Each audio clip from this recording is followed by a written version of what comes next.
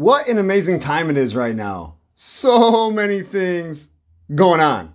Edge of Your Seat podcast has slowed down a little bit producing shows, but we're out there passing out business cards. We had an ad in the News Tribune Illinois Valley Hall of Fame magazine. Getting new sponsors. We have a new one today with HC Detailing, which is also Mendota Muffler and Brakes. Welcome to the party. Welcome to Edge of Your Seat podcast. We've been talking to a lot of awesome, amazing people. We have been doing the background work to keep making Edge of Your Seat podcast bigger, better, and excuse my language, more badass. That's what we want to do here. We want it to be a show where you keep coming back and back and back. So we got to put in the work. Also know we need a more regularized schedule. We're definitely working on that. Had some things change again in the background. Schedules got all kinds of goofy. Got football Fridays we're broadcasting. Changed the regular daily job. No longer a banker. In journalism full time. So we're going to adjust and get back to regular scheduled programming. But that's not all that's awesome. High school playoffs for the fall sports are here. Golf already had regionals. Already had sectionals. The qualifiers for the state meet, IHSA style, has been set. We're ready to golf. We're ready to hit the greens, crown some state champions. Cross country, right around the corner. Boys soccer, right around the corner. Tennis, swimming, volleyball, right around the corner, like days, week, away from playoffs. Football is into week 7. Week 6 was amazing. Had some crazy games, some scores. That's just the high school world. MLB playoffs have started. Don't know if you've been watching the last 2 days. Today being very early morning between Wednesday and Thursday, October 6th and 7th. So about 2 hours ago was the NL wildcard game. Woo! Man, we'll talk a little bit about it later. Get deep in there. What a crazy game. Crazy. The day before, the AL wildcard game. Interesting baseball. NFL is into week 5 already. Justin Fields named the starting Chicago Bears quarterback. No ifs, ands, or buts about it. He's the guy moving forward. Should have been after Dalton went down. I know people are like, oh, it's just going to ruin Fields. But the game against the Cleveland Browns where he got sacked 9 times. Justin Fields got sacked 9 times. If Andy Dalton was in there, it would have been 12 sacks. Fields at least has the legs, the mobility to move around. Dalton does not. Fields is going to get better. He's a strong guy. He's not Mitch Trubisky where he's going to fall apart or be ruined. Injuries? Yeah, they happen to everybody. Rookie years, second years, third years. I mean, those happen. Hopefully it doesn't. We don't want him to get hurt. But we can't be like, oh, if we put him behind this line, he's going to get hurt and he's over. No, he's an NFL football player getting paid. He's got to be in there to play the game. That's what I'm saying. The Chicago Sky into the WNBA Finals. Beautiful thing for Chicago. Gotta love basketball, especially WNBA style. They get it done. Candace Parker. She's got my heart. She's awesome. Little crush. Probably more on her basketball skills because she can turn it up. She's amazing. So a lot of things to dive into, discuss, talk about. So obviously this is a very exciting episode 206 of Edge of Your Seat podcast. I'm your host, Brandon LaChance. Listen to Edge of Your Seat podcast on Spotify, Apple Podcasts, the website, rss.com/podcasts with an S / Edge of Your Seat podcast. Check us out, social media world, Facebook, Edge of Your Seat podcast, Twitter, Edge of Your Seat P. Can always shoot us an email, edgeofyourseatpodcast@gmail.com. If you have any questions, suggestions, don't like something I said, like something I said, love to guest, you want to be a guest, know somebody that would be a good guest, or you want to be a member of the advertising team with Edge of Your Seat podcast. Send an email, we listen, we respond to all. On this episode, again, 206, we got a couple guests, 3 to be exact. We're going to start with Kewaunee duo, senior quarterback Will Bruno and coach Brad Swanson. They're leading the Kewaunee to a 6-0 start. When they're at 5-0, it was the best since 1999, and that's when we spoke to them. We spoke to Bruno and Swanson after week 5. I know we're heading into week 7. We're a little late getting this out. We apologize for that. But we talk about the makeup of this team, how Kewaunee was not good a few years ago. Like, not good. They were at the bottom of their conference year in, year out. Now they're at the top. They are at the top of the Three Rivers Conference, Mississippi Division. And in week 5, they defeated Princeton, who was also undefeated at the time. Week 6, they defeat Hall 24-22. Hall is now 1-5, but they can score points. Their defense has been getting better from week to week. Kewaunee knew that they couldn't just look over Hall like, hey, they've only won one game, we're going to smash them. No, Will Bruno says himself, we can't look past anybody. And now, week 7, Mendota, who is 5-1. So every single week for Kewaunee is business. They got to get to it. They know that, and they share that with us. Will Bruno has now thrown for 16 touchdowns on the season. Quite impressive for the senior quarterback. After we hear from Bruno and Swanson, we're going to check in with a now member of the News Tribune Illinois Valley Hall of Fame, LaSalle Peru 1994 graduate, spent 12 seasons in the National Football League, and is now an assistant coach at San Diego State University. If the clues didn't give it away, we are talking about Mike Goff. I've been trying to talk to this gentleman for about 4 or 5 years, do a Where They Now story, do something with him. Got him on Edge of Your Seat podcast. I was pumped about this interview, pumped to talk to him, and it lived up to the billing. Great guy to talk to, had a lot to share with us at Edge of Your Seat podcast. So, lots of things to talk about. Amazing guest. This is going to be an absolutely great episode of Edge of Your Seat podcast, which is brought to you by Shimmer Mendota Ford, a community dealership that is here for you. So after that amazing introduction, we have to do a shout out to the Peru Catholic baseball team.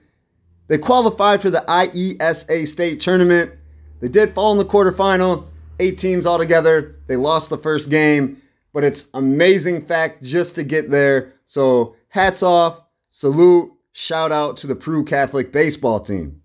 Wednesday, October 6th, saw some action as we're winding down the regular season. Cross-country style, Hall participated in the Low Point Washburn Roanoke Benson Invitational for the Red Devils. Gage Samusvik, 19th. Ari Martinez Prada finished 24th. And Yavana Reyes, 25th. Volleyball, Indian Creek defeated Hinckley Big Rock in 2 sets. Wow, Anawan Wethersfield defeated Monmouth Roseville in 2 sets as well, 27-25, 25-23.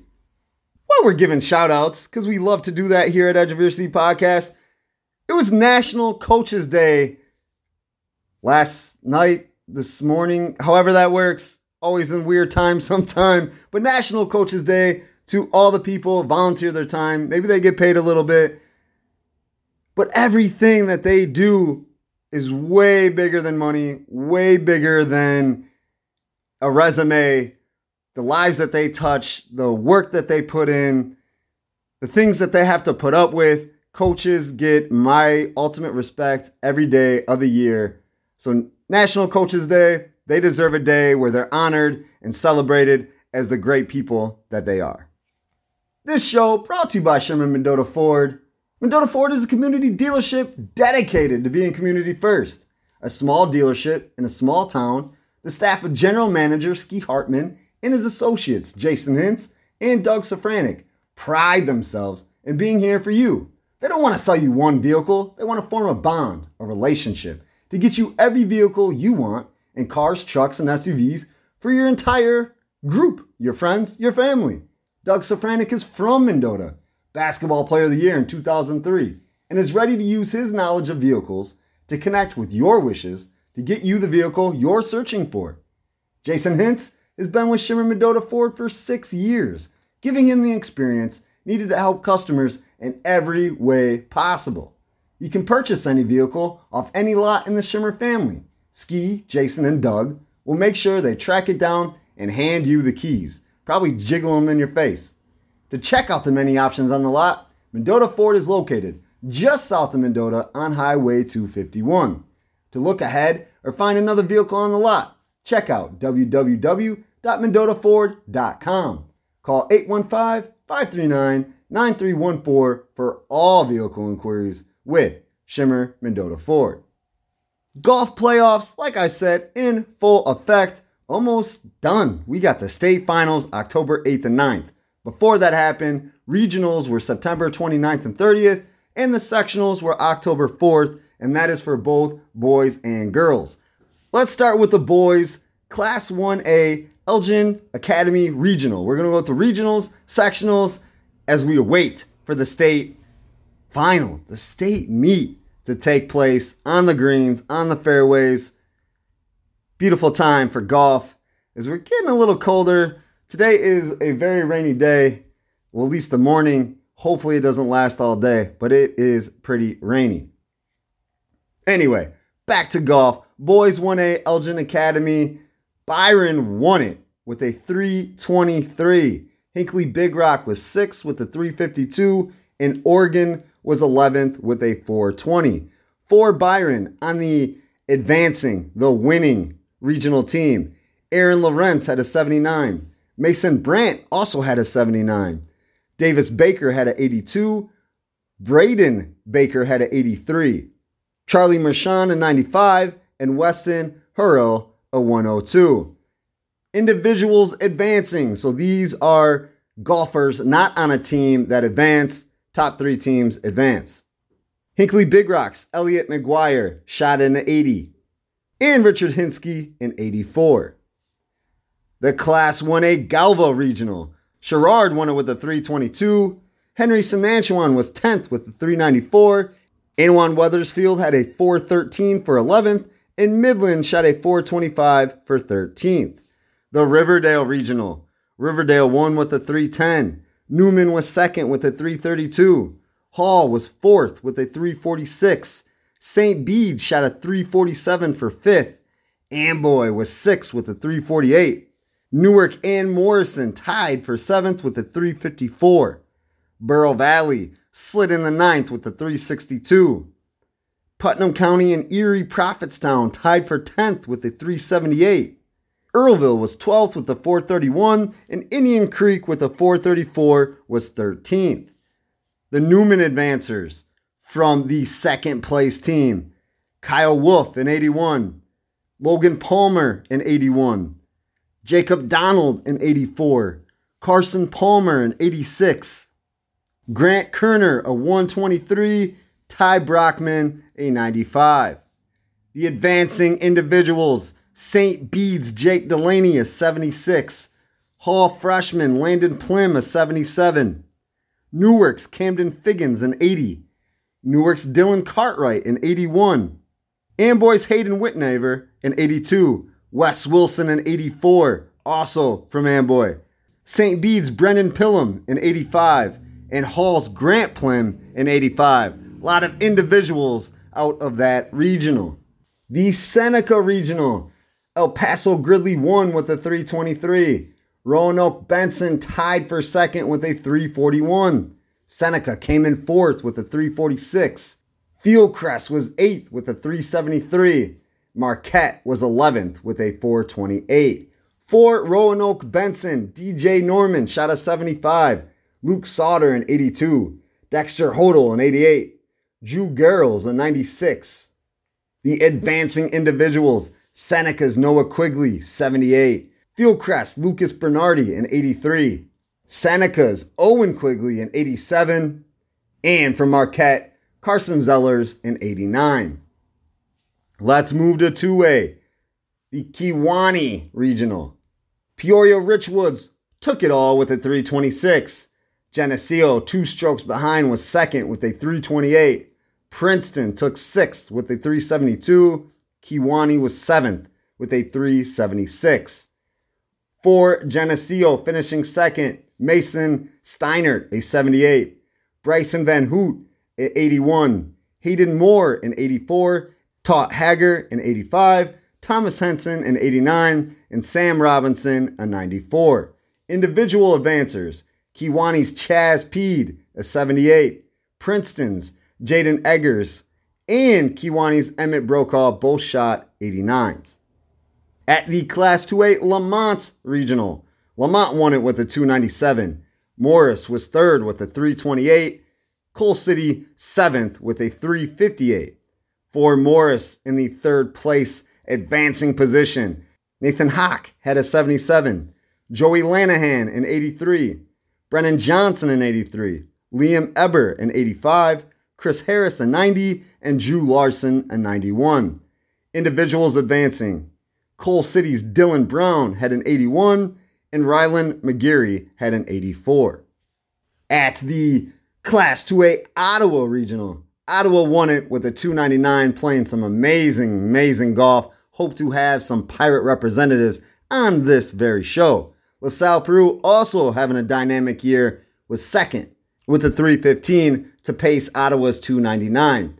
Dixon was 3rd with the 318. Mendota 5th with the 342. Streeter with the 345 was 6th. And Sterling was 8th with a 358. For Ottawa, Drake Kaufman, he's a sophomore, been tearing it up, 71. Jonathan Cooper, a 72. Drake Stout, a 75. Seth Cooper, an 81. Alex Billings, an 84. And Chandler Creedon, a 96.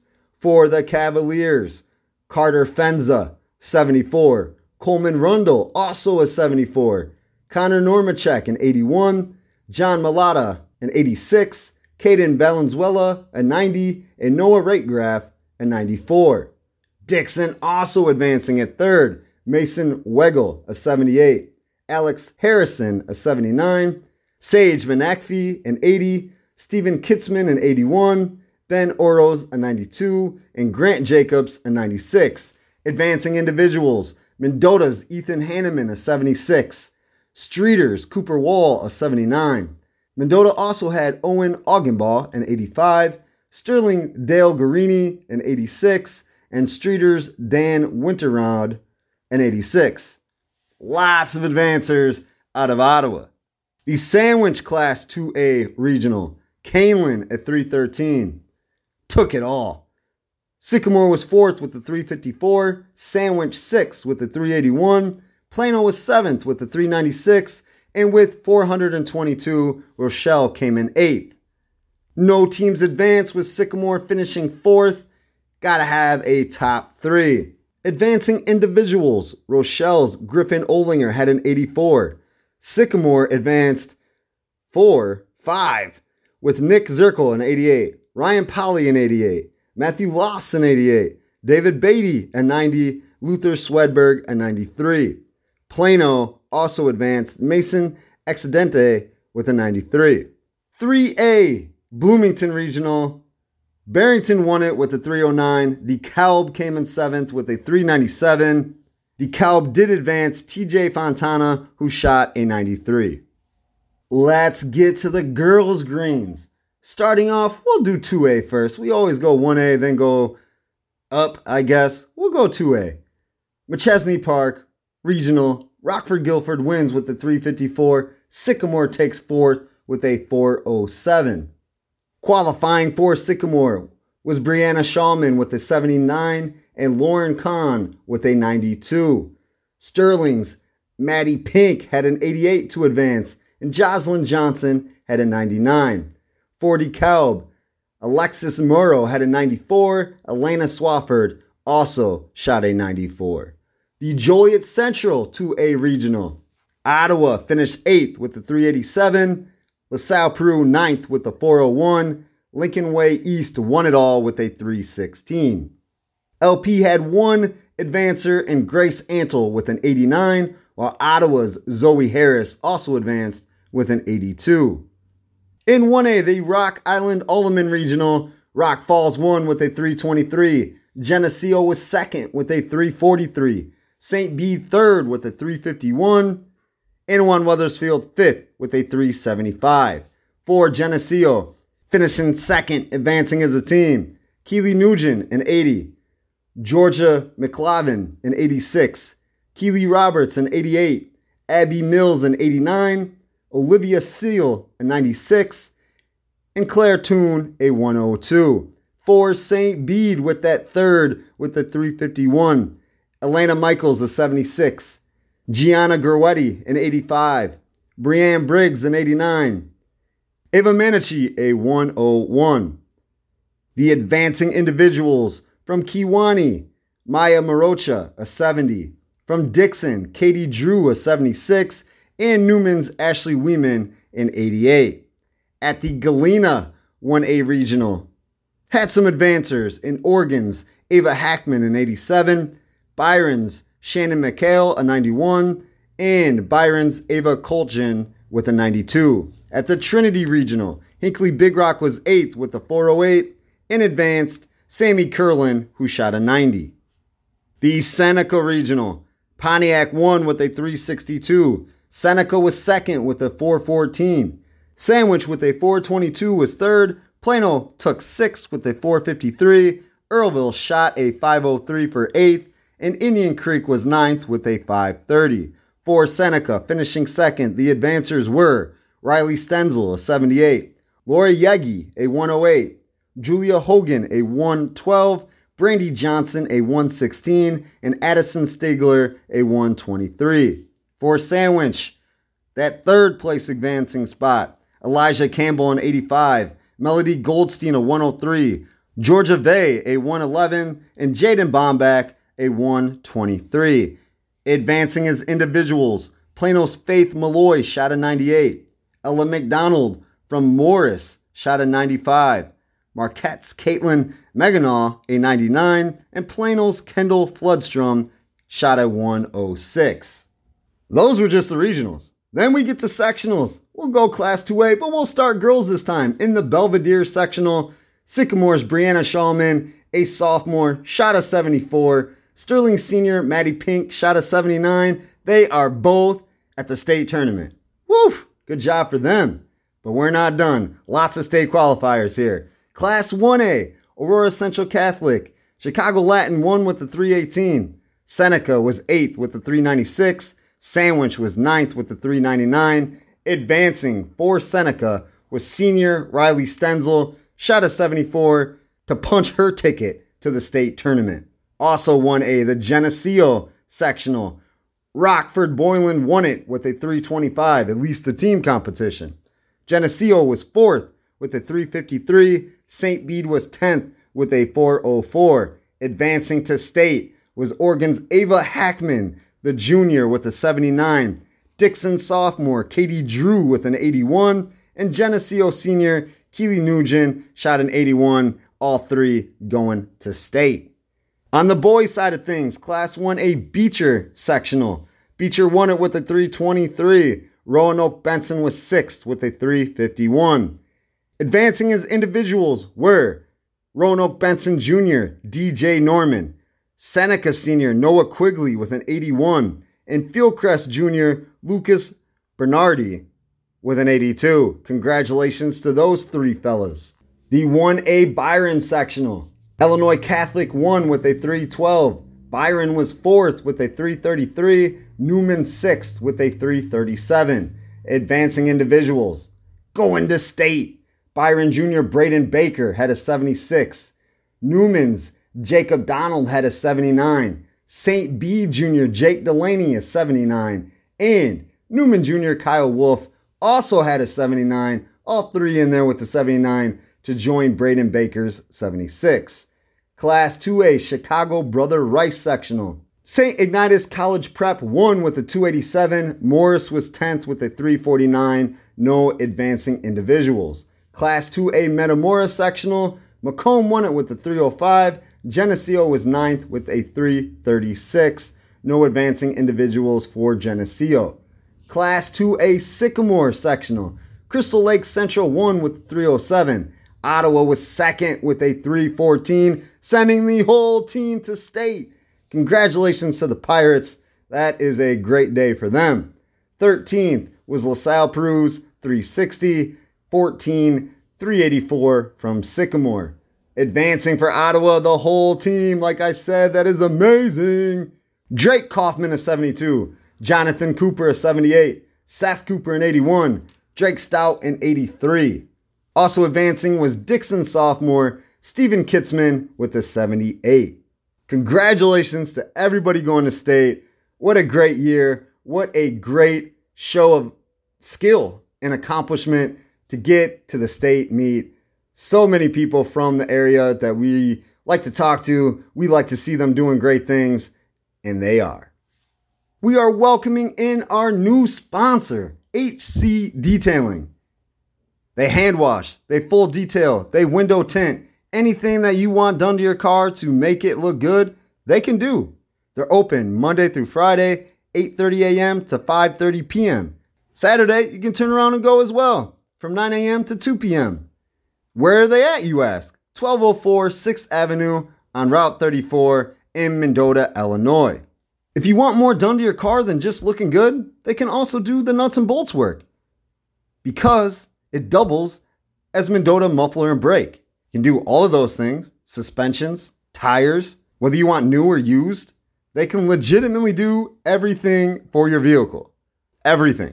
Get it washed, some new tires, some new wheels, like Nike Air Force Ones, but on tire style. You want the windows blackened, can't see, tint them out. You can do absolutely everything. HC Detailing and Mendota Mufflers and Brakes. I already said where they're at one time, but just in case you didn't hear, 1204 6th Avenue, Route 34, Mendota, Illinois. To contact them, just in case you want something different, you want to set up an appointment, the phone number is 815-252-9518 or 815-539-9575. You want to send an email, it's heh1680@yahoo.com. Also got a website. You can check everything out right there, www.hcdetailing.com. Go check it out. Get some stuff done for your car. They have tons of reoccurring customers because they do really, really amazing work. Speaking of amazing work, MLB wildcard games. Whew. If you did not catch the NL wildcard, the National League last night, at least the end of the game, it's 1-1, bottom of the ninth. Dodgers are up. Chris Taylor, home run, scores in two. Oh man, walk off. The crowd went crazy. I went crazy watching the game. I didn't really have a fighter in the fight. Not a Dodgers fan, not a Cardinals fan. Don't hate either one of them. Just wanted to watch a great baseball game, and that's exactly what it was. Man. It was such a crazy, awesome game. Max Scherzer for the Dodgers did his thing as long as he could. He was kind of getting rocked a little bit, but pulled it together, only allowed one run. Adam Wainwright, the same thing, gave up a home run to Justin Turner. That was the one run. So it's 1-1. That's it. To the bottom of the ninth. Chris Taylor, bomb. Wins the game. Place, I can say this a million times. It just was ecstatic. It was electric. It was, man, I wish I was there. That was just fantastic. Just a great moment in sports, especially for the Dodgers. And that comes the day after the Red Sox defeated the Yankees in the American League wildcard game 6-2. Anytime you match up the Red Sox and the Yankees, it's also electric. It's also must-watch TV. Red Sox just pulled it out. Have a better team than the Yankees this year. Yankees not as strong. Obviously, they're a playoff team, so a good team, but not the crazy Yankees where, hey, they're going to beat everybody and it's not even a contest. That's not it this year. Red Sox pulled it out 6-2.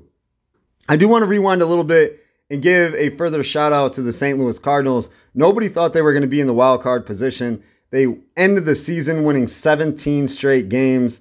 That is amazing. It was cool watching it. Again, not a Cardinals fans, but I'm surrounded by a few people that are definitely Cardinals fans.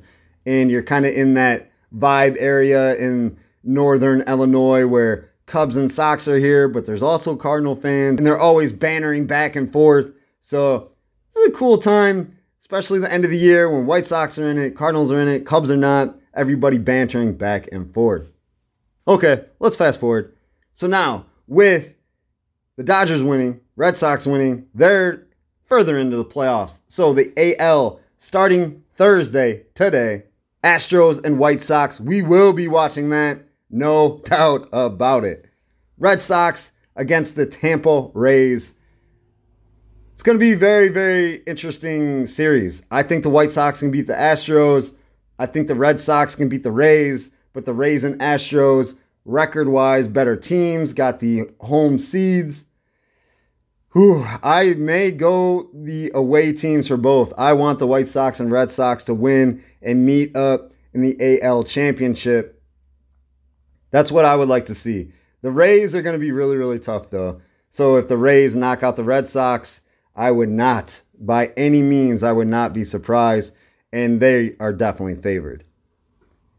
Starting Friday is the National League. We got the Atlanta Braves against the Milwaukee Brewers and the Los Angeles Dodgers against the San Francisco Giants. I am going to go Brewers and Giants. I would love to see the Milwaukee Brewers get a little further. I'm not saying World Series. I think the Giants got the squad. Giants are my pick to be in the World Series out of the NL, but I do want to see the Brewers knock out the Atlanta Braves. Talking about postseason MLB, let's talk about preseason NBA. Started on Tuesday, the Bulls getting a huge win over the Cleveland Cavaliers, and it was amazing to see this new constructed Bulls team. Zach LaVine, DeMar DeRozan, Nikola Vucevic, Lonzo Ball, Alex Caruso. So many different pieces than the team that we knew a year ago. Lauri Markkanen gone. Thank God. He got dunked on twice since he's a Cleveland Cavalier. It was beautiful, beautiful, beautiful. But it was just great seeing that team play, and they're going to be dangerous.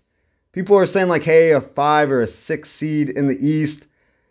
I don't know, man. I don't know. If they start clicking, this is one of those teams where you just have a lot of awesome pieces, and you might not have a crazy, crazy superstar. You don't have a LeBron James. You don't have a Kevin Durant.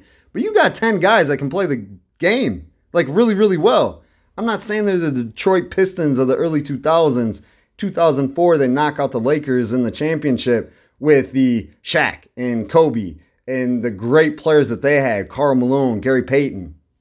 Not saying that this is that squad, but they have a lot of amazing pieces that if they all play the roles and are all healthy, this could be a very, very, very dangerous Chicago Bulls team. Against the Cavaliers on Tuesday, Zach LaVine, 25 points, DeMar DeRozan, 13, Javonte Green, 13, Nikola Vucevic, 10 points, 9 boards, Lonzo Ball, 8 points, 5 assists, 5 rebounds. Those are your starters.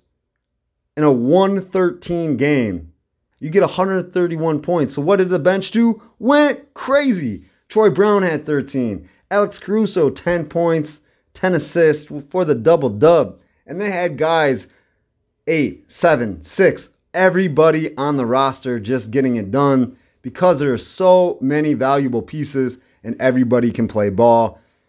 This is going to be an ongoing convo for Edge of Your Seat podcast because they can legit tear it up. Also tearing it up, the Chicago Sky. Woo! In the finals, the WNBA finals. Oh man, since the first time since 2014, it was just beautiful. Game 4 against Connecticut of the semifinals, 79-69 to get in there. Candace Parker, thank you for coming to Chicago, doing your thing. Seen a photo of her walking into the building, rocking a Chicago Blackhawks jersey. We love it. We love it. We love it. Chicago all day, baby.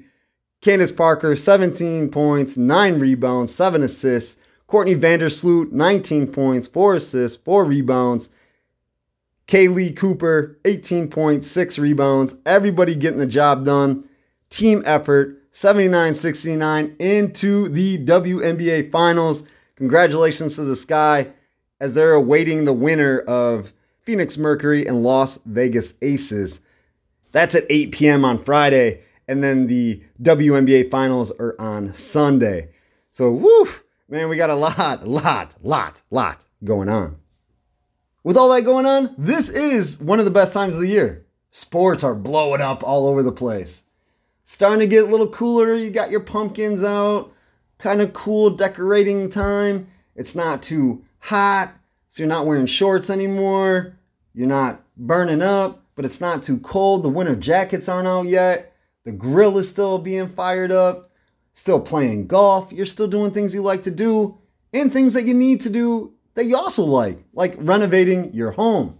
We all have improvements we want to make on our home, whether it's inside on any floor, in any room, stairs, tiling, bathroom, bedroom, front room, kitchen, maybe outside at the standing level, siding and windows. Or you look up when you're outside, you see, man, my roof is looking shady, I need a new one. You look around, your garage and shed are falling apart, or you need a new one. You name it, Olson Construction has the ability to make everything in your house suit you and your family. Olson Construction is a licensed and insured family-owned and operated company that prides itself in offering family prices with family honesty on any job. Not only do brothers Keith Milas and Tommy Olson have the skills to install, demolish, build, recreate, calculate, formulate, and percolate, time for the percolator, but they also have the experience of more than 10 years to take care of your home renovations from blueprint to completion with your thoughts, opinions, and wishes taken with every step of the journey. For a free estimate, call Olson Construction at 815-910-5982. Check out the Olson Construction LLC page on Facebook or send an email to olsonconstruction19@gmail.com. Football, NFL style, week 5. Let's go through our picks. Man, this NFL season ramping up. I'm getting into it on every level. Got 3 fantasy teams, 2 pick'em leagues, talking about football every day with the friends, colleagues, all those good things. Again, beautiful time of the year. Beautiful, beautiful. Going into week 5, lots of intriguing games. Los Angeles Rams at Seattle Seahawks. This is a 50-50 game to me.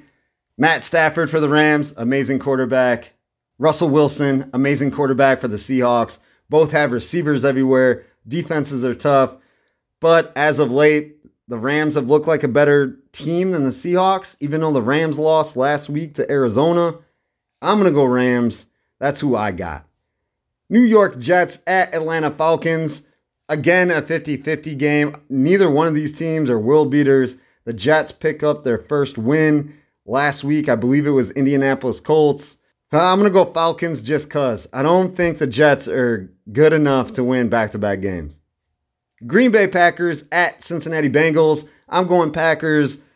Aaron Rodgers has a lot to prove. The defense needs to get a little tougher, but against that Bengals offense, besides Joe Burrow, who is a stud and is going to be a face of the NFL for quite a long time, I don't think they got enough to get past the Packers. Detroit Lions at Minnesota Vikings. The Vikings are an anomaly for me. One week, they're awful. The next week, they tear it up. It's been like that the last couple years for me when I'm looking at them. But I don't think the Detroit Lions, they're the Detroit Lions. Every single year, you give them good players, and there's just something with that squad where they just can't get everything together rolling at the same time. I'm going Vikings. Denver Broncos at Pittsburgh Steelers. The Steelers got some things they got to go work on. Talking about benching Ben Roethlisberger. I don't know if that's the key. I don't know what's going on there, but the Broncos have been showing out. I'm going Broncos. Miami Dolphins at Tampa Bay Buccaneers. Buccaneers. This isn't even a close one for me. New Orleans Saints at Washington Football Team. I'm going to go New Orleans. I don't know how comfortable I am with that. Washington to me is like a sleeper. They can beat pretty much anybody. They're a guts and grind team. They're going to pound it down your throat. They play tough defense. But the Saints just got that thing about them. I don't know if it's Alvin Kamara, who is still a stud, going to be a stud at least the next couple years. Their defense is okay. Sometimes it looks good, sometimes it doesn't. But I think the Saints got this one against Washington. Although I would not be surprised if the football team wins. Calling them the football team. Still, the worst name ever. Philadelphia Eagles at Carolina Panthers. I'm going Panthers. I love the Carolina Panthers. I think they're going to be a team to be reckoned with this season. Tennessee Titans at Jacksonville Jaguars. I'm going Titans. Not really comfortable about this one. They have not looked good. Derrick Henry, he's a stud and can shove an entire offensive line with one pinky. But I don't think the Jags are good enough to beat the Titans, and I think the Titans are hungry to just start being dominant again. New England Patriots at Houston Texans. Texans, I believe, are still on their third-string quarterback who looked miserable last week. Patriots, they hung with the Tampa Bay Buccaneers, and that's, that guy named Bill Belichick. I don't think the Patriots let the Texans beat them. Chicago Bears at the Raiders. I am pumped that Justin Fields named the starting quarterback for the future, forever. He deserves it. Just don't think the Bears are good enough at this point to beat the Raiders. Raiders have some really big wins under their belt. The Ravens being a key one. I think the Raiders got this. Sorry, Bears fans. I'm saying sorry to myself because I'm a huge Bears fan. But if this was for money, things like that, I could not pick the Bears over the Raiders. Cleveland Browns at Los Angeles Chargers. I'm going to go Browns, but I know the Chargers are favored. I know they're a really good football team. I just think the Browns have something extra that they get past the Chargers. And the Chargers are also one of those teams, if I pick to win, they lose. If I pick them to lose, they win big. So either way I go, I'll probably be wrong, but I'm going Cleveland Browns. New York Giants at Dallas Cowboys. I go Cowboys. I just think Dallas is playing great football. Dak Prescott looks amazing. The offensive options that they have, I just think there'll be way too much for the Giants. But this is one of those NFC East rivalry games that every single year, the team that you do not think is going to win either sticks in the game or they pull it out at the end. So I would not be surprised if it turns into that. But on paper, I'm going Cowboys. San Francisco 49ers at Arizona Cardinals. Cardinals undefeated.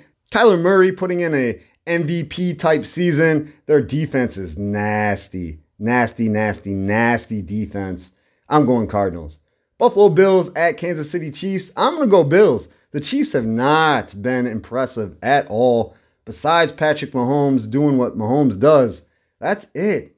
Nobody else has been doing their thing really. Tyreek Hill, I don't know what it is. He just doesn't look Tyreek Hill-ish. I'm going Buffalo Bills. They've been crushing people. I know it's been lesser teams, but I think they're going to pull that into Kansas City and be like, hey, we can beat you too.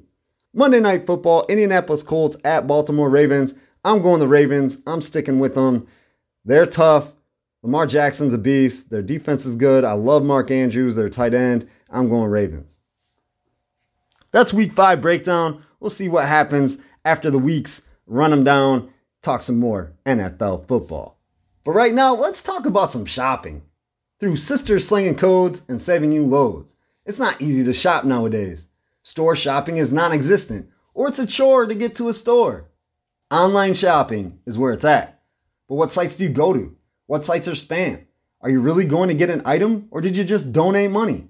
Which sites have the best deals? Sisters slinging codes and saving you loads makes the headache of shopping much easier and cheaper. The sisters, owners Cassie and Tanya Milas, find limited time deals or coupon codes and share them on their Facebook page, Sisters Slinging Codes and Saving You Loads.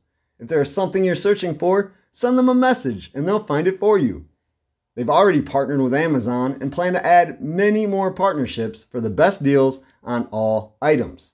Through Amazon, Amazon Prime will be needed to purchase an item. But if you don't have it, no worries. The sisters will send you a link for a free 30-day trial period so you can get the items you can't live without.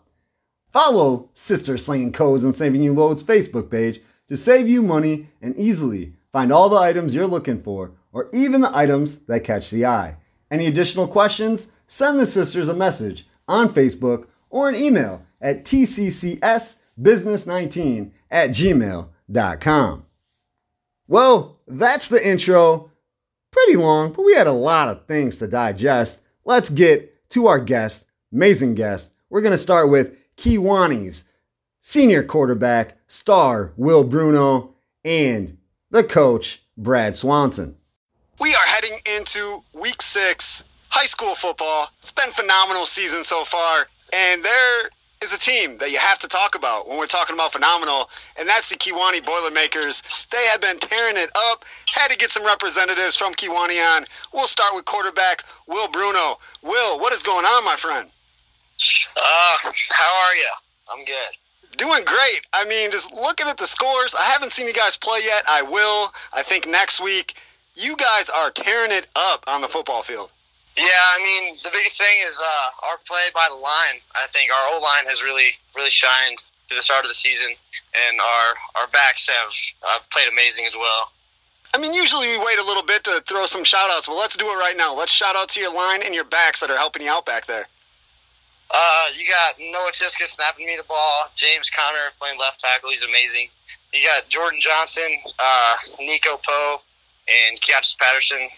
All athletes for us, getting the job done. Perfect. Let's talk about you. You have 15 passing touchdowns on the year, 2 last week against Princeton. We'll dive in the Princeton game in a second, but let's talk about you as a quarterback this season. You are a senior, correct?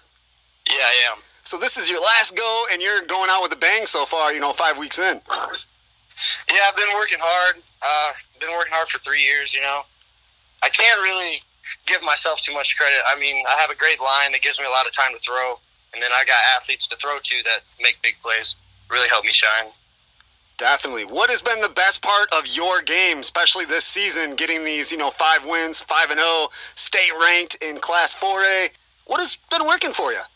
Obviously our pass game, but I think the deep ball. I mean, we've had a lot of big plays. The deep ball has always been there for us this year, and that's pretty much our go-to when we need it.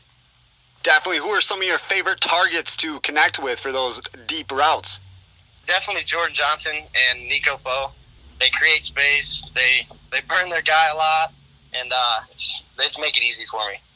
Definitely. We have to talk about this Princeton game. I knew looking at Week 5, Kewanee, Princeton, both 4-0, both really great teams this year, and it lived up to, the billing for you guys, 49-21 victory for Kewanee. What was working for you against a pretty dominant Princeton team?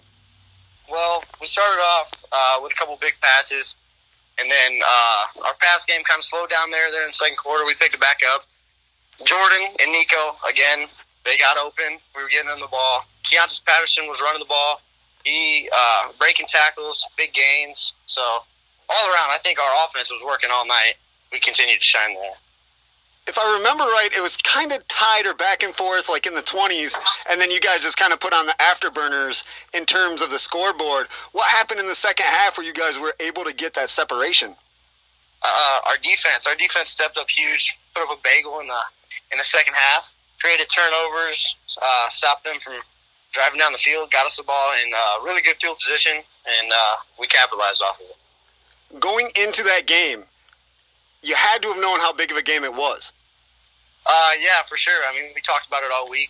Coach Swanson likes to say, if you're juiceless, you're useless, and we brought the juice all week to practice. Probably had the best week of practice that we've had all season. We were prepared going in. So it seems like the team was like, hey, we want this win. We got to work for it. We're going to get it. So you started in practice and took that same mentality into the game. Yeah, exactly. We knew what the challenge was going to be, and we were ready for it. Definitely. Going into Week 6, we got Hall. The record is kind of misleading. They're 1-4, but they can score points and put it on you with their triple-headed running back game. Yeah, we try to ignore the record because we know that they're a much better team than what the record says, and we don't want to overlook anybody. We need to approach every week like it's the Princeton week and take it one game at a time. So you guys are not coming into the game against Hall like, they're 1-4. This might be a cupcake game. You're not looking at it like that at all. You're like, hey, they could beat us if they want to. We're going to bring our A game. Yeah, exactly. Like I said, we don't want to overlook anybody because when you overlook people, that's when you get beat. That's a good mindset to have because you see it every year where a strong team comes in against maybe, record-wise, points scored for it on the season, maybe not as strong, but then they get upset and, it's a huge loss on their loss column. Yep, for sure. You're like, yep, Kewanee, we don't want that to happen. Yeah. Let's talk about the Three Rivers real quick. I mean, it seems like the last couple years it kind of reshapes, adds a team, drops a team, kind of switches around. But it seems like the Three Rivers Conference Mississippi division that we have right now is very competitive. It's close enough where you can form bonds with these other players, rivalries. I mean, bonds in terms of rivalries. How do you look at it every game going in these teams, a Princeton, a St. Bede, a Mendota, a Hall, a Newman? How is it for you guys going into these games? These games are big. I mean, these games are all pretty much just like playoff games because a lot of us are playoff teams. We're a playoff team. Princeton, Bureau Valley. Bureau Valley might sneak in. St. Bede, Newman, Mendota. All teams have played pretty well all season. We know that we want to be on top of all those teams. So Definitely. So you come in like, hey, we're going to win this. We have to win this. yeah, we come in knowing that every week's going to be a challenge. No week's easier than another week. So if we prepare well, we're going to come out on top on Friday nights. Before I started doing this podcast and doing other things, I was a sports writer with the News Tribune in LaSalle for 8 years. And throughout the years, Kewanee was, not a very strong team. Like, not saying they didn't score points or, they were in the loss column more than the win column. What did you and this class do to kind of change it around? And now you're 5-0, best start for Kewanee since 1999. That's a long time ago. And to do what you guys are doing. I think the biggest thing is what us players like to call the Swanson era. When Coach Swanson came in our sophomore year, he's had us dialing ever since, and it shows. Perfect. Anything else you want to add, my friend? I'm good. All right. If you want to pass me on to Coach, thanks for speaking with me. I really appreciate it. All right. I'm here now. Coach Brad Swanson, how's it going, my friend? Pretty good. I mean, we'll pick up right there. Kewanee has been putting it down on the football field, and I guess this is a Swanson era? I don't know. That's what they say. I don't know about that. I came in 2019. I knew I had a great group of sophomores. We had a great group of seniors that year. We had a small junior class. But again, the seniors bought in right away from that 19 class, and the sophomores were there to see it all. I'm transpired because there was 8, 9, 10 of them that were playing, and 8 started as sophomores. So they got the first-hand experience of what we believed in, what I believed in, and they've been on board ever since. So it's been really good. What were some things that you changed or, your philosophy of the game that kind of made this change happen? Like I said, Kewanee's 5-0 for the first time since 1999, and for the last, 10 or so years, hasn't been really a strong program. What have you done to change it around? I don't like taking a lot of credit for it, but I think one of the things that I did right away was change the expectation. I wanted right away to let them know they need to be able to compete with anybody in the state, not just in the area, not just in the conference, but in the state. So kind of raise that expectation a little bit from just being a good football team to being a playoff football team to be a quarterfinal football team to be a state caliber football team. So, again, expecting that out of them, telling them what it takes to do that, and then buying into it and getting to the weight room and doing a lot of good things. So just raising those expectations, I think it's helped a lot. With you putting that in place, had to make you feel really good to look up and see the scoreboard at the end of the Princeton game. Yeah, they kind of handed us to it the last 2 years. They're a really good football team. They had 11 seniors last year with Ronde. Again, they were really good. They were about to make a little run there if there was playoffs last year. So that was a really good football team. They graduated a couple guys. Our guys who were juniors last year knew they were graduating those guys. So we knew we had a great chance on Friday night, and we executed and did a lot of good things. So it was fun for sure, yes.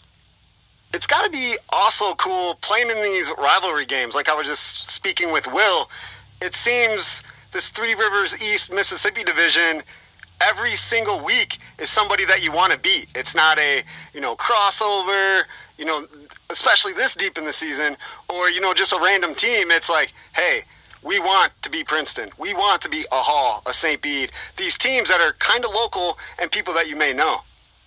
Yeah, for sure. Especially with the Princeton, the Hall, the Mendota, that old NCIC stuff. Again, I grew up just down the road from here, so I know a lot about that NCIC rivalry stuff. But, again, talking to some older teachers, Coach Chris Coase, some of those guys, again, going to Spring Valley Hall is a great opportunity for us. We are 5-0. I think 3 of the teams we played have 4-1 records right now. Like I said, we prepare like it's playoff week every week. If we want to be a playoff team, we have to prepare like a playoff team and It doesn't matter who you're playing. So that's kind of the mindset we have a lot of times going into Monday, going into Tuesday, going into Wednesday. And again, I think that's a recipe for success as well. Going into the season with this group of sophomores that you started your head coaching tenure at Kewanee with, what was kind of your game plan? Obviously, you knew you had athletes, you had defense and offense, kind of balanced on both sides. Coming into each game, what was your game plan to try to rack up 5 straight wins? Well, I'll go off a little other tangent here.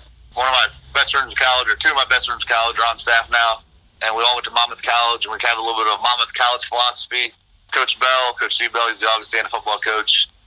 Dave Ragone, Augustana O-line coach, and Coach Braun, Chad Braun, who's the head coach at Monmouth College now. I talk to those guys on a weekly basis. My 2 assistants talk to them a lot as well. Blake Von Holen, he calls our defense. We're a base defense. We're running a lot of cover 4. And Coach Hunter, Ben Hunter, he's new on staff this year. If you want to call a spread team, we're kind of a spread team, but we're more of a multiple team. We can get in the eye and we can pound the football, or we can spread you out and throw a lot of different passing concepts at you as well. So there's a lot of things that we can do. I want to put our guys in the best position that they can win on offense. We will do a lot of different things. Defense, we play base, and we fly around and tackle. So that's basically the basics of that. Again, got to give a lot of credit to my assistants because they do a great job making practice as we go. Awesome. So it's not just one person, it's a whole collective staff. Oh, yeah, for sure. I don't do much. Oh, so you're the guy that just sits down and lets them do everything. yeah, kind of. A little bit along those lines. Perfect. What was your coaching experience before taking over for Kewanee? Right out of high school, when I was 21, 22, I got a job at Galesburg High School. I was the head freshman coach there for about 8 years. So, again, being the head freshman coach at a Western Big Six school, you have about 60 freshmen. You're off on your own. You have 3 or 4 assistants. So I had my own staff at Galesburg doing that kind of stuff. And, again, you learn a lot of the ins and outs of the game, but more about relationships and dealing with 14, 15-year-olds and all that kind of stuff, which is a huge experience for me. And then after Galesburg, I did go to Monmouth College for a couple of years. Was a special teams guy over there. Did a lot of kickoff return, assistant D-line coach. And then I went back to Galesburg. I was varsity assistant before landing in Kewanee in 2019. So that's kind of the gist of it. It's been a great experience for me. Great career so far. When I turned 35, I want to be a head coach. I have a couple kids. I have a wife. My grandpa and my dad live here in Kewanee. So, again, it's a great fit. Everything happened the way it was supposed to. I'm glad I'm here. Sounds like you have the perfect life for a high school football coach. Oh, yeah. It's starting to shape up pretty well. Again, Kewanee's been really good to me. There's great students here, great staff, great administration. So everything's working out pretty well. And these boys are doing a really good job, too. So that makes everything just that much better. Perfect. Well, not really a luck atmosphere here at Edge of Your Seat podcast because obviously Kewanee has put in the time, the practice, has the skills to get the job done. So have a good game against Hall week 6 and for the rest of the season until we talk again. All right, sounds good. Thank you so much for doing what you do. What an awesome program the Kewanee Boilermakers football squad has turned into, tearing it up, 6-0, headed into week 7 against Mendota on Friday. Huge game as Kewanee 6-0, Mendota 5-1. This has implications of who's taking over the conference. So a lot of big things that happen here. And if Mendota gets the win, they automatically qualify for the playoffs, which Kewanee already did with their 6th victory. So a lot of things to play for. Going to be an amazing game. Let's get to the legend, Mike Goff, LP graduate, played in the NFL for 12 years, has coached at 3 different college programs, has been doing his thing for quite some time, and it still is to this day. Let's hear from Mike Goff. We'll talk to you soon. Until next time, peace. It's actually a beautiful day in Illinois. That doesn't happen often, that's for sure. My guest today would know all about that Illinois weather. Graduated from LaSalle Peru in 1994. He's been all over since then, coaching football, playing football. I am, of course, talking about Mike Goff. Mike, how's it going? Man, it is fantastic. I think every day, you just got to be fast, especially in the crazy world we live in now. You just got to wake up, be thankful that you're healthy, your family's healthy, and enjoy the day. Definitely. And was I correct? You've pretty much been everywhere. Yeah, I've pretty much I've seen a lot of places. To actually be back in San Diego now with my family coaching football for San Diego State is really is a blessing, because I think this is the most time that I've been able to spend with my family for about the past 6 years. And I think that in coaching, it takes you all over the place, and it requires a lot out of you that sometimes sacrifices are made, and actually just be able to come back to my family and be with the ones I love and do what I love doing, which is football, is truly a blessing. Before we get into anything else, because we have a lot to dive into, let's give a shout out to the family. Who is your wife and your children? I have a wife. Her name is Jessica. Her and I have been married for 12 wonderful years, and we have an 11-year-old daughter named Harper, who is a true California kid. She loves surfing. She loves volleyball. She loves riding horses. Loves being outside. So being in California is... She can adapt anywhere, but she truly does love the California lifestyle. I mean, surfing is now an Olympic sport. Could you see her doing it? It would probably require me getting her up a lot earlier than either of us want to right now to get the good swells. But if that was something she is interested in doing, then absolutely we'll support her however we can make that happen. Definitely. Coaching at San Diego State, are you in San Diego then? Oh, yeah. Yep. San Diego State is it takes me 20 minutes door to door, and it's fantastic. That's awesome. Nice, easy drive to work. Yep. You get to see the new stadium that's going to be ready for the 2022 season. That's coming along nicely. Ever since the Chargers left San Diego, it's really going to get a chance to showcase the university. And really, it'll be the hot football ticket in town, because it's the only football ticket in town. I think that when fans get a chance to really see what that stadium and what that experience will be like, I think that will be one of the hottest tickets in town. A college team in a legit NFL stadium, that has to be exciting for everybody involved. Well, it is, and again, when the Chargers left, I think that people really did gravitate towards the Aztecs, and I think that they were happy that the Aztecs were there, but they were still playing in an old stadium, which is the reason why the Chargers left. And so now to be able to build a brand new stadium that's going to bring in great revenue for not only the city but the university, and really just bring in more business in the economy, I think that it's going to be a great thing for all involved. Definitely. The reason I have you on Edge of Your Seat podcast, also writing a story for the News Tribune Illinois Valley Hall of Fame. You were inducted into the second class, which was actually last year, but because of COVID-19, the News Tribune was not able to have their ceremony, was not able to do the write-up, so we're doing them as we speak, actually. So, what was your initial reaction, being that you were getting inducted into this Hall of Fame, only the second class? It had to be a cool feeling, being a LaSalle Peru alum. I think any time that you get recognized for doing something, it makes you feel good inside. And just with the people that I know in the community, to think of me in a way that is, Hall of Fame worthy, it's very humbling, and it really is a blessing, and I'm beyond thrilled to accept the honor of being inducted. I think that there's a lot of people who helped me get to this point, and without them, I wouldn't have been able to get anything done. So I'm very blessed, I'm very humbled, and I'm very thankful, and it is definitely an honor. I mean, you've had quite a football career. All starts at LP. I'm sure you have fond memories of playing football there and, starting that resume that is pretty, accomplished. One of the great things about LP is Howard Fellows Stadium was, and still is in my opinion, one of the premier high school venues in the state, if not the Midwest. Now, I have seen some Texas high schools, and those are absolutely ridiculous. But you look back at your high school career and where you got a chance to play, and even though our wins and losses didn't reflect the best, I mean, it was an experience that's where you cut your teeth. I mean, I can remember practicing with Coach Joe Skabinski back when I was a freshman.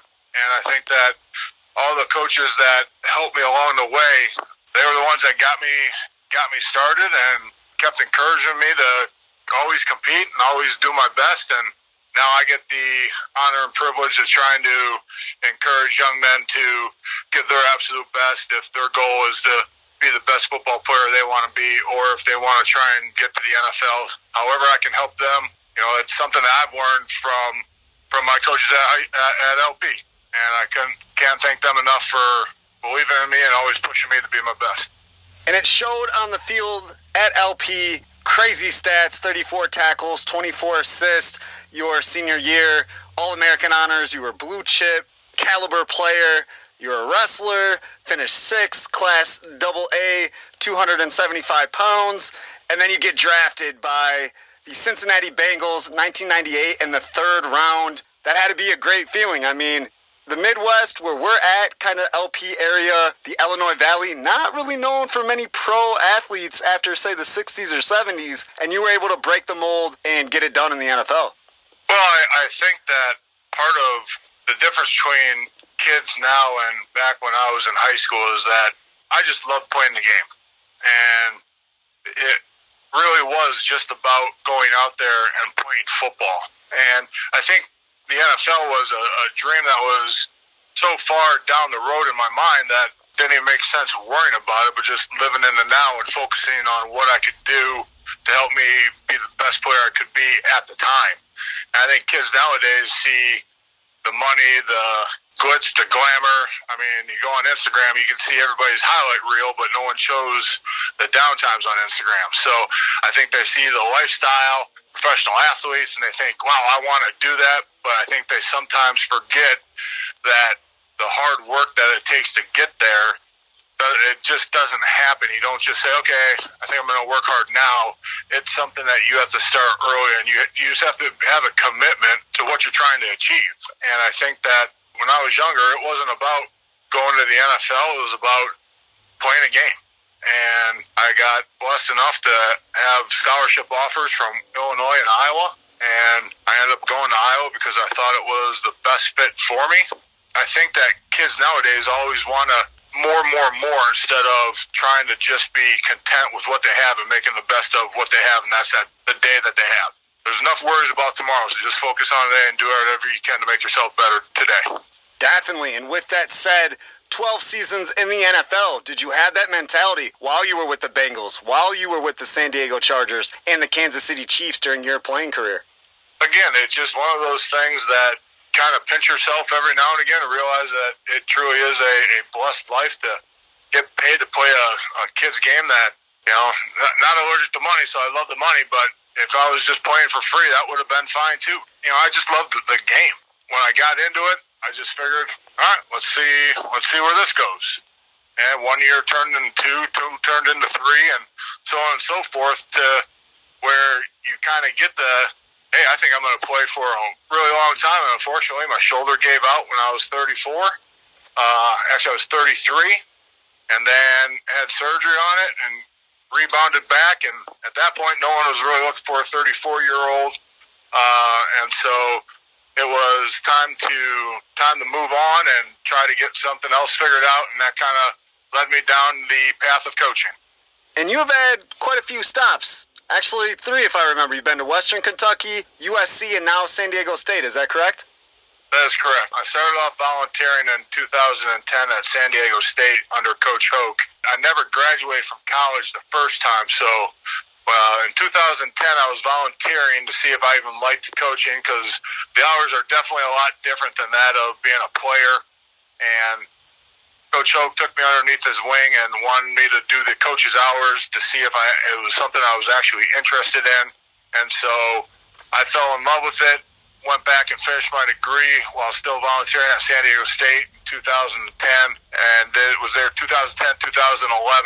Did an internship with the Carolina Panthers, coached high school in San Diego for a year, and was actually going to be the tight ends coach at Colorado State Pueblo when the University of Southern California graduate assistant position opened up. So Coach Helton was the offensive coordinator at the time at Southern Cal, and he gave me my first chance. So I went there and kept striving, and there were some bumps on the road because I think sometimes trying to crack into the coaching profession, it's very much it's not who you know, but it's a who knows you. So you got to try to develop the work habit to get yourself noticed. And Ivan Lewis, who was the head strength coach at Southern Cal at the time, he was with the Chargers when I was here, and he knew I was looking to get into coaching. So he was the one who set up the introduction and took off from there. So I was at SC for 4 years, 2 as a graduate assistant, 2 as a quality control coach, and then Coach Helton's younger brother Tyson went to Western Kentucky, and he called me up and said, "I don't need to interview you. I know what you know, and I know all about you. I know how you conduct yourself, and if you want the position, it's yours." And I said, let me just double check with my wife, and unless she's lost her mind, I'll be there. So let me just double check with that, make sure she's on board with it. So when I asked her, my wife gave me the look of, you could have just said yes right away. And I said, well, I wanted to make sure. And she said, absolutely, call him right now. So that took me out to Western Kentucky. And out at Western, I was exposed to, not a whole new world, because there's a lot of similarities between Bowling Green, Kentucky, and the LaSalle Peru area. A lot of good people out there, a lot of community pride, and so I fit in right away. And a lot of people there thought I was from California originally, and so when I told them where I was from originally, I said, "Oh, this should be nothing new to you." I said, "No, this is like riding a bike." Had a great 2 years there. The players that I was able to have hopefully the influence over in a positive way was amazing. They worked hard. They took hard coaching, and they absolutely did their best. And it was a lot of fun. And then the opportunity arose for me to come home. It was too good to pass up. So now I'm back here reunited with Coach Hoke again.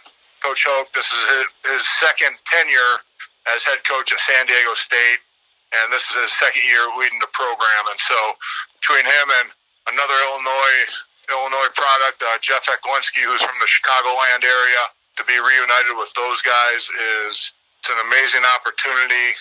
And again, couldn't be more thrilled to be home with my family and doing what I love. And you, through your playing career, were an offensive lineman. Is that what your main coaching responsibilities are now? Yes. I would coach the wide receivers and other positions, but I need to be with the big uglies up front. That's what I know. It's what I love, and hopefully we'll do something special in the years to come and make San Diego State. San Diego State over the past 12 years has developed a reputation of being a hard-nosed, physical team. We're not going to be the most athletic, but we're going to, when you'll play San Diego State. So to have the opportunity to carry on that legacy and carry on that tradition that was established about 12 years ago really it's an honor, because everything that Coach Hoke stands for is you buy in. And I wish I could have one more year eligibility to play in that new stadium that it's going to be, but to get the opportunity to coach there it's gonna be truly amazing. Usually as human beings, we're always thinking about what's next. What are we going to do here? Are we going to move on? Things like that. But it sounds like for you, you're pretty content of what you're doing, where you're at, and it seems like you kind of got the dream scenario for what works for you. I've told everybody this, even Coach Hoke. I said, really, the only thing that could yank me away is if the Chicago Bears call and say, hey, we want you to be our offensive line coach. That might be a very big carrot for me to not take a bite out of, because obviously growing up in Peru, I'm all things Chicago. Blackhawks, Bulls, Bears, White Sox, and it just I always wanted to play for the Bears. The opportunity never arose, so if I ended up getting the coach for the Bears, that would be amazing. Definitely. On Edge of Your Seat podcast, we play a game with every single guest. let's play a top 5. You have been to so many different stadiums, football atmospheres. Can you give me a top 5 of your favorite places to play or to visit? Okay, do you want college or pro, or can it be both? It can be both. Okay, I'm going to have to say that if you ever get a chance to go to Lambeau Field, even though I'm not a Packers fan, the experience in Lambeau is unbelievable. Just where it's located, the fans, I mean, it was just such an amazing experience. I think you get a chance to go to the Baltimore Ravens. That's a hostile crowd. They got their own marching band. They don't like you. They don't care about you, and they'll let you know about it. That's an awesome experience. I think anytime you get a chance to go to Camp Randall at Madison, Wisconsin, they didn't have the Jump Around song when I was playing college because that song had just come out. But to just be around that environment is one of the best college environments there is. I cannot exclude my own Iowa Hawkeyes at Kinnick Stadium. Again, just a fantastic atmosphere. The environment there, game day, is electric. People love the Hawkeyes, and they are it's such a passionate fan base. And I love the fact that they do the first quarter wave. At the end of the first quarter, they wave to the kids at the Children's Hospital. That is one of the coolest new traditions there is. And then I think the number 5. What am I going to put for number 5? I think that if you want to look at places where it is just where they truly hated you was back when we used to play the Oakland Raiders at the Oakland Coliseum. It's not a great stadium, but just to go in there and the fans just hated you so much, and when you would win and just shut them up, it was such an amazing thing.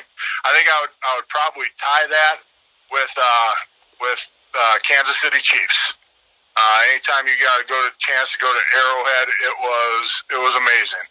So that is my top 5. Awesome. A lot of cool details in there. Thank you for sharing that with us. Definitely appreciate it. Yeah, absolutely. Well, Mike Goff, appreciate you as well joining Edge of Your Seat podcast, telling us what's going on, and a big congratulations to being inducted into the News Tribune's Illinois Valley Hall of Fame. Congratulations, my friend.